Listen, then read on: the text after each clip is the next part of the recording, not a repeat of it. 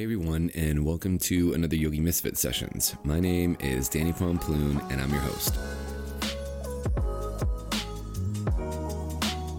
Today's episode is book club episode number 2. I've been really pumped to start this book club with everyone. It's been a nice way to, 1, keep myself accountable, if I'm being honest and slightly selfish.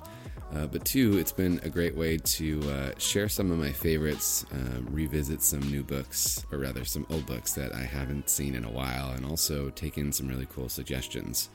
The way we're running the book club is we do about a book every 4 weeks, and then afterwards we have a live Q&A where we get to discuss as a community. So if you missed out on the last live Q&A, no worries. We've got another one coming up. So for today's book club episode, we talk about Don Miguel Ruiz's we talk about Don Miguel Ruiz's book, The Four Agreements. I have not read this one in such a long time, and it was such a pleasure to just revisit it and be able to check it out.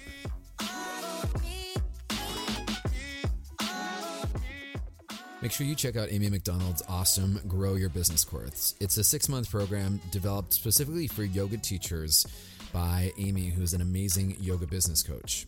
I've known Amy for quite a while now, and I really value her integrity and the content that she's put together for this course. She knows exactly what it is to be a yoga teacher, 1, but also how to make this your main source of income.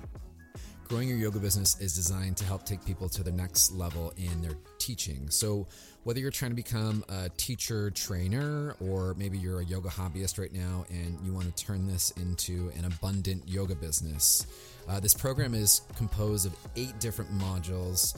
You get to work with some live calls with Amy, you get some workbook stuff, and you get to cover the whole gamut of marketing and how to just put everything together step by step. This business also talks about different pricing and brand etiquette and just really how to get your project started. When you sign up for this course, let Amy know that I sent you, and you'll receive a whole lot of goodies. Plus, you'll receive $100 off the course and my arm balance video series, and Amy will include a free Facebook ad training. That's a whole lot of goodies. If you pay the course in full, use the coupon code DannyFullPay, that's DANNIFULL Pay, to receive these goodies. Or if you opt for the payment plan, use the payment code Danny Payment Plan, that's Danny Payment Plan. I've included a link to the course in the show notes so that you can discover more about the program and see how you can utilize it to improve your yoga business.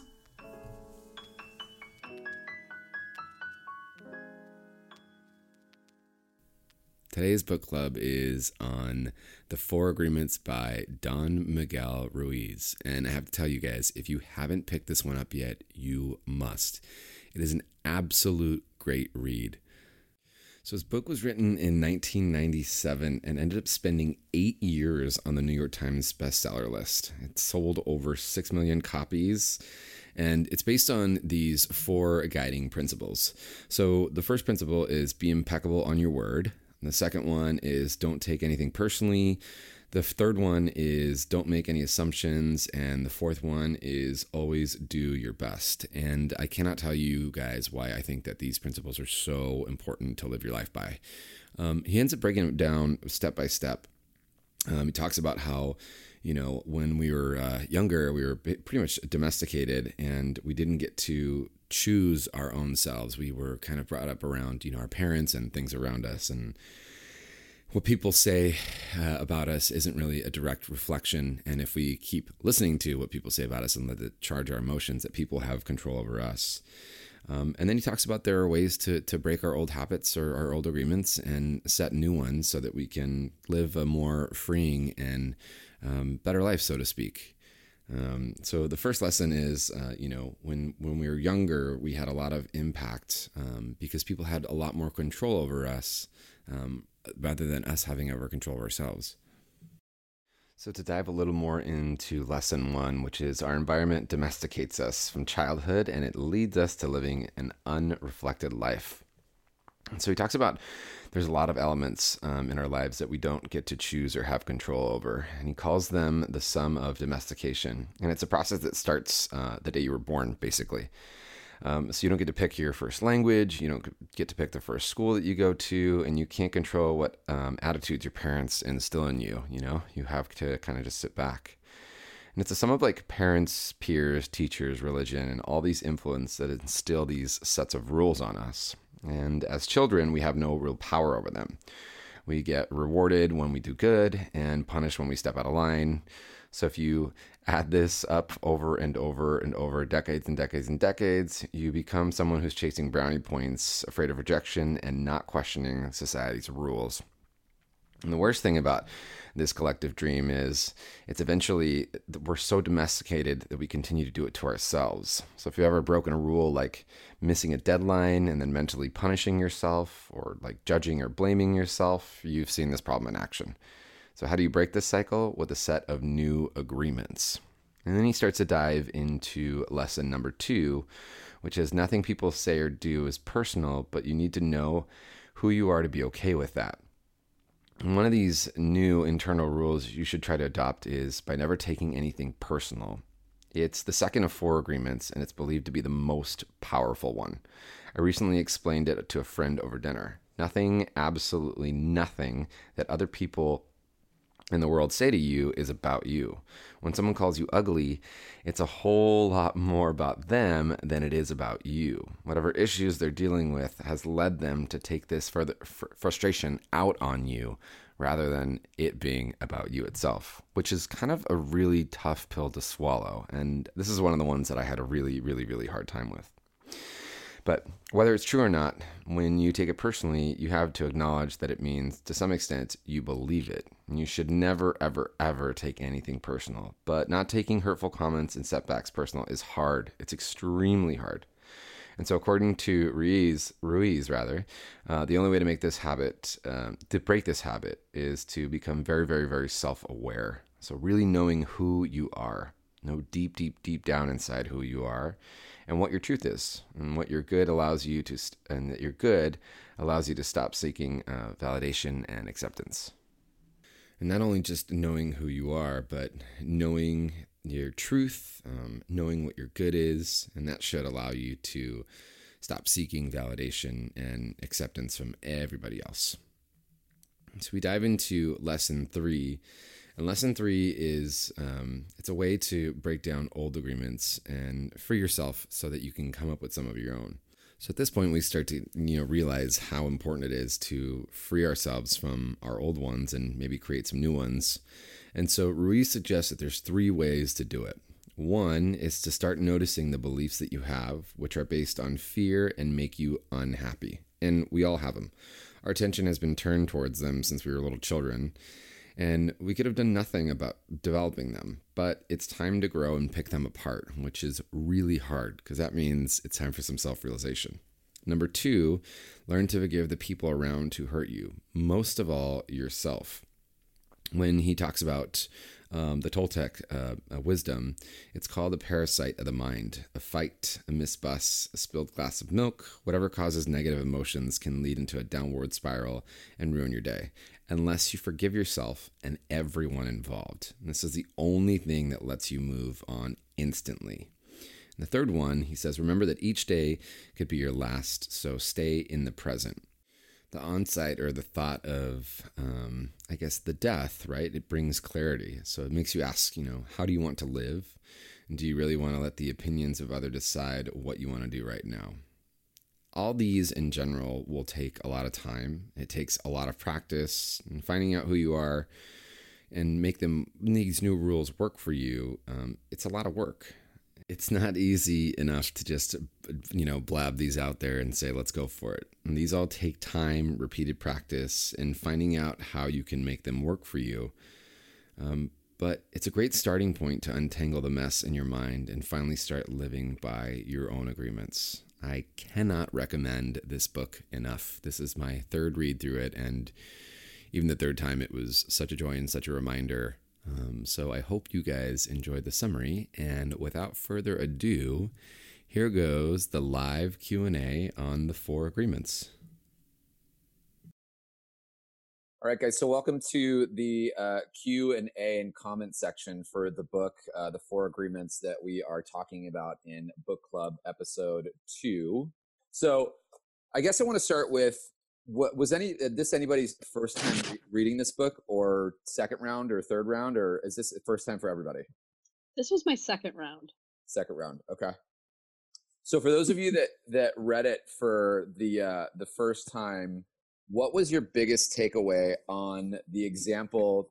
I guess when he first starts to break down about how these rules are really like instilled in us, and how these different thoughts, when we're kids, and how our parents kind of shape us and form us into thinking certain ways, like, what was your biggest takeaway on that? Did you at all reflect on, like, oh my God, this is how I react in the world because of this stuff? It made me think of sales. Like when you're exposed to information and you're taking it in, it's like people just want to get your ear, and that's really powerful. I thought it was so interesting how, like, it's almost like these filters are installed, and by parents, by everyone, the whole little culture we grow up in, how they install these filters and we don't even know they're getting installed. I found that I had never thought of that before. We also don't even have the opportunity to, like, say no to some of those filters and to some of those thoughts that are being installed, because we're so young at that point that that sense of our will, and also that point of our mental processes aren't there yet. When I started to dive into the book, one of the major notes that I took was, like, not to make it's really hard because we hear this all the time, but, like, the saying that it's, what anyone else thinks about you is absolutely none of your business. And it's a really tough pill to swallow when you think about it in whole. But the truth is, like, the things that people are doing to you are all because of their past and their beliefs and their judgments. And really, it doesn't boil down to any of the things that that we've necessarily done to have that put against us. But for me, like, it's, I guess maybe it's the Leo in me or the fire side of me. I'm always like, well, they did this. You want to kind of, as opposed to taking responsibility for your own actions and for ourselves, we kind of want to take somebody else down with us. Does that make sense to anybody? Absolutely. Robin, how did you feel about that part when it said, like, you cannot take what everyone does to you personally? Well, it really, on the surface of things, makes a lot of sense. It's harder to play that out in the moment, right. But completely sensible. And I really appreciated how they talked about it keeps you able to be in complete hell, I think is how they put it. Yeah. And be okay, right? Yeah. Like, when you're able to keep that agreement. So it's a huge gift. And I've noticed myself starting to pay attention to it, particularly since reading that chapter. But yeah, it's so much harder because it's so ingrained, So I think just with that small amount of additional awareness, I brought more and more attention to my reaction and making a commitment to stay out of that assumption. So totally. Yeah. So how do you then find, like, what do you then do to try to instill this stuff in your life, right? Like we would in, let's say, a yoga practice, right? Let's say the action of, like, trying to bring in the yamas or the niyamas in your life, right? We'll just pick one of them, just like self-study. Like, we do these things to actually reinforce what we're doing in a practice. How do we then take this part from, this small little part from this teeny tiny little 180 something page book and try to, like, ingrain it in ourselves? Practice. Yeah. Make sure you think about it every day. Absolutely. Did anyone find that agreement was somewhat similar to part of our yoga practice? 100%. In what regard? I mean, if I don't go every day, I'm, to my yoga practice, or do something every day within my yoga practice, then of course I'm tighter, my back hurts, or I forget. Right. And, sometimes they say it's like riding a bike, but with this stuff, It's just we've been out of practice and had these bad habits drilled into us just within our family and society as it is. So it's just something we do habitually. Yeah. I'd agree. Anybody else like on how to like how it resembled for me? I mean, I couldn't agree with more what Jenny just said, but if you don't actually what I love about these books, you know, whether it's this book or, you know, even the last book that we read for book club, is that you can easily read this stuff and be like, oh, that's a really cool concept. But if you're not actually instilling these concepts in or finding a way to integrate this stuff in your life, it's I want to call it maybe spiritual bypass, or the self-help person the self-help person that's just more like speaking your truth, and they say the things but they don't actually do the things to reinforce the thing. Yeah, it gives you really good ammo to tell other people what they're doing. Yeah, totally. Right. Totally. Josh, what do you do personally, like when you read something like this and you're like, I want to, like, I don't know, take this, maybe the not taking it personally part, or the being impeccable in your word, or, you know, the other one that I'm going to get to in a second, which I'm probably going to lose it a little bit, was the don't make assumptions thing. I mean, yeah, I do some practices, authentic relating practices like circling and T group, that I find help me. It's kind of like a interpersonal meditation, so you can get aware of spoiler alert, assumptions that you're making, or things that you're taking personally, and you can kind of like be like aware of it, because the whole practice is about kind of hearing other people's perceptions, other people's stories, and being like, okay, that's their story, I have my story. Right. At the end of it, we're all kind of in our own little universe as well. So this is one of the points that I actually, as I'm looking at my notes, I put like 3 stars on this, but the one it's he talks about in the book, he says, don't make assumptions about what other people are thinking, but also, like projecting our own beliefs onto others. And then what else did I write down here? Oh yeah, this leads to an argument that doesn't need to happen in the first place. And it's stop assuming you know and ask instead. And what I find myself as being maybe a little more of a charger kind of personality, like I almost don't give people the benefit of the doubt if they're not moving at my same speed. So I end up making that assumption because they're not moving as quickly. And it kind of, for me, it went back to the part where like being impeccable with my word. Part of my word is being more patient with people. Like being a yoga practitioner, one of the things that I focus on is being patient with myself and being patient, you know, with all the things that I do. And yet I go back against it, like consistently day to day. I'm totally like throwing out like insecurities here, but consistently go back against it when it comes to not making assumptions, because I tend to move so quick because I bypass the whole being patient part. Did anyone else, I don't know, for me anyway, did anyone else dive into this part of not making assumptions? For me, it was one of the ones that hit hard because I do it all the time. Yeah. And I'm constantly now, ever since then, having to remind myself that most of the time when you make the assumption, well, maybe not most of the time, but some of the time when you're making an assumption, you're wrong. Yeah. Or at least partly wrong.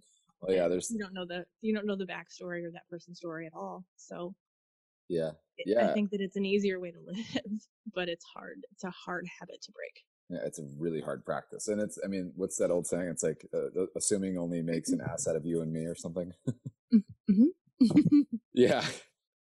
I love the next part too that came in the book, which is just pretty much just like always do your best. It's not just like a really simple agreement, but just like an easy mantra. And I also, this is something that I thought a little more yogically about, like for me, when we, as a teacher and even as a practitioner on both accounts, we all see it. There are those people that come to class and they want to win first place, right? They're like, they're ready to get first place in yoga that day, you know, and you can see them pushing themselves. So like, just like, the person next to me is doing this and I got to do that. And like we would in any practice, and like we would in yoga, not even just in the physical part, but what the practice teaches us is there is no first and there is no last. It's really just showing up exactly as you are and doing the best with what you have that day. And I think that's important. And in this point is that it's always doing your best, but doing your best with what you have. Does that make sense? So not trying to make this false assumption or build this false narrative that your best is all the way up here when you don't have that in you, or when that's not where your capabilities for that best may not be today. Does that make sense? Oh, yeah, 100%. Yeah. Oh yeah. I mean, because it changes. Like I think it even says this in the book, that changes every day. Yes. Yeah. Yeah. But we forget that, because then we stick to this one thing, and then I don't know, for me anyway, we stick to this one thing, and then we attach ourselves to it, and we're like, well, that was my best beforehand, so why can't I do that again? Here's one thing I wanted to ask you guys. I wrote this down, and I wanted to hear this before I got to the part about breaking the agreements. What was your biggest takeaway of the book? Like, if you were to give it your elevator speech of like, this is really what I got out of it, what was your guys's, I mean, if you care to share, what was your biggest takeaway from this book? So yeah, I had a couple. It's okay. Hard to say which one was. Basically, I think I try way too hard, and I'm constantly reminded when I pause, and reading a book like this just pointed out a couple of ways that I'm still trying too hard. Not necessarily trying to get first place in yoga, although I guess it could look like that from time to time, but you know, like the doing the best, I tend to like, it's never like, when is it the best, you know, and having, I guess, some way to really feel at ease with what I feel my best is kind of my constant work. So the biggest takeaway for me was that if you do your best, I guess it's like strengthening all of the other agreements, and that we're here to live and to be happy and love. And there was a part under the fourth agreement section that talked about if you like can do your best in 2 hours of meditation, then you can find transcendence. Oh yeah. You know, so stop reaching for the, like, how long will it take me to find, like, what do I have to do? Like, is it 8 hours a day? Is it 10 hours a day? Like, no, like, if you do your best and you really are meeting yourself there in that place, then, I mean, the time is arbitrary, right? Like, the point isn't so much the achievement or accomplishment or whatever you're putting on yourself that is meaningless. It's actually just being alive and happy and loving, you know? So I guess that was probably the biggest takeaway for me. There were a couple of others, but I'll give somebody else a chance. Yeah, that's great. I love that. Josh, I think I heard you starting to speak. Sure. Yeah, well, that was really great, Robin. And as someone who has a pretty clear idea of what perfection should look like, yeah, that was a big one. But another one that was really big for me was, with not taking anything personally, was not taking the positive stuff too personally too, like other people's positive judgments, the ego stroking and stuff. And you know, and it reminds me a lot of yogic principles, and some of the kleshas around, you know, letting over identifying with the ego and kind of clinging a little bit, getting attached to needing that kind of trophy kind of situation. And certainly it's not something I struggle with terribly, but it's really cool to like see how people are giving praise to each other and find out a way to deliver it that would be connecting, and at the same time like not pushing people I loved into this place where their ego is getting might get attached. I like that. I completely forgot about the positive part of it. Anybody else? Biggest takeaways? I think a lot with the portion of it about caring about, you know, like what it is that people think or say or judge. I mean, especially within like, you know, social media and yoga in itself and what it's becoming. And what it's really not, and what you don't see behind closed doors, and what it takes to get to, to where anybody is. They don't see the battle or the story. They just see the beginning and the end. Yeah. And I think too often maybe I used to care, and I think I'm slowly maybe getting to a point where I'm like, not caring actually makes me a whole lot happier than the, approval from anyone who would be judgmental of me anyway. Like, what do I need that for? You know? Right. What is it? How's it serving you? It's not, yeah. So. Yeah. Okay. I love that. Thank you. All right. The last part that I was going to say for you guys was, this is my question. We get to the point where we talk about being spiritual warriors, and he says, Ruiz says, he's like, spiritual warriors is one who controls his emotions instead of the other way around. As for most people, what do you do currently in your life to try the practice of being a spiritual warrior? I mean, meditation. Yeah. It comes and it goes as a practice, and lately it's been in for me, and I'm been really grateful for it lately, as I am really getting in tune with how it lets me get above the momentary emotions, and it's simply bringing that in, who our teachers, like our as you would say, like our partners, our parents, our bosses, our children, and coming up with a timeout or a time in, where you can go and, like, from a loving place, take a moment, 5 minutes, 10 minutes to just get back to your breath and meet each other from your quote, like, or let's say highest self. Maybe best self is a little strong, but sure. Yeah. So that's one way. And then yoga, which, gives you that self-awareness. You get like an embodiment. You can start to notice your heart rate. You can start to notice your fingers might be tingling, stuff like that. I attribute yoga to an asana a lot for that. That sense of awareness. I think going off a lot of what Josh said, and then I think just adding the element of making sure that you realize you deserve that time. Yeah. I mean, I think a lot of times for me, I'm literally running from one place to the next quickly. And then when I do take a break for myself, whether it's 5 minutes or an hour, I feel, a tad selfish, like, damn, I should be doing this, or I should be cleaning this, or I should be washing this, or studying this, or writing this. And instead I'm like, nope, it's okay. You deserve this time. And I think it comes down to being able to accept that you deserve that time. I agree with, not agree, but I'm on the same page with everyone else and with Josh. If I take the time in the morning to kind of do the meditation and hopefully do the yoga, then, I'm on the space to kind of be that spiritual warrior and kind of stay, kind of contain myself through the day.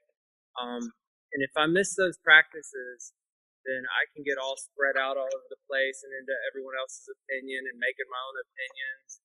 So if I center in the mornings, it's really helpful.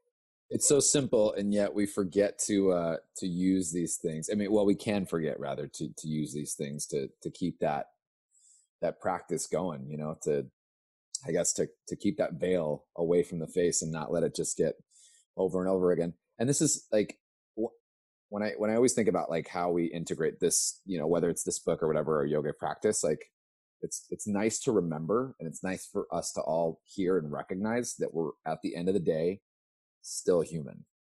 And so it is a practice every single day, every single moment of the day. It's a practice.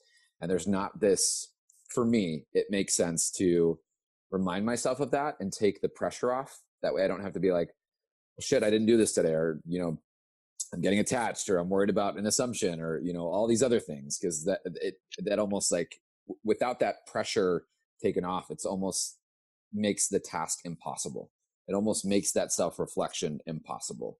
So, but at the same time, you can't just be like, oh, whatever, I'm human, it's fine. I'm just gonna let it pass. It's when you're being honest to yourself, and when you're being not honest with yourself about it. Yeah, that fine line. Yeah.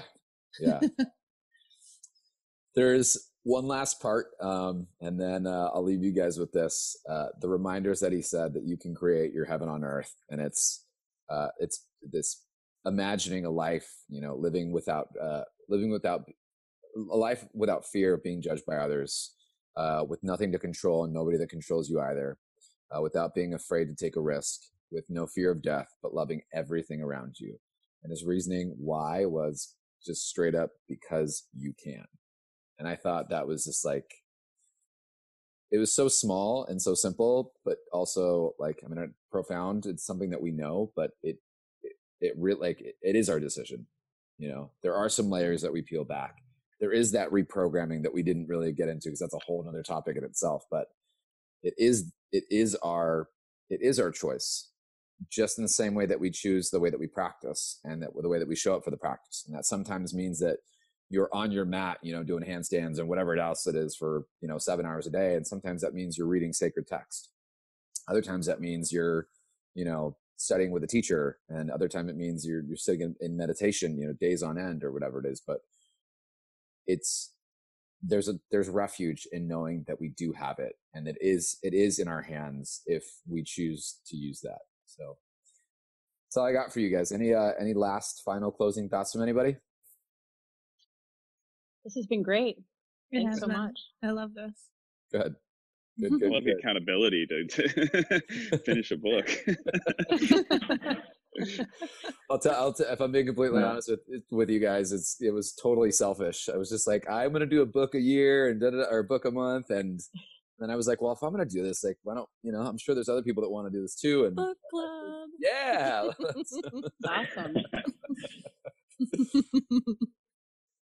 I just wanted to say thank you guys so much for believing in this crazy idea and hanging out and taking your Saturday afternoon and just chatting with me today and letting me pick your guys' brains. And awesome. Awesome. Thank you so much for hosting. Thank you. Thank you, Danny. Thank you guys. Thank you. Yeah. Enjoy the rest of your weekend. Ciao, everybody. Thanks, Have a good one. Bye. Bye. Bye. Bye-bye.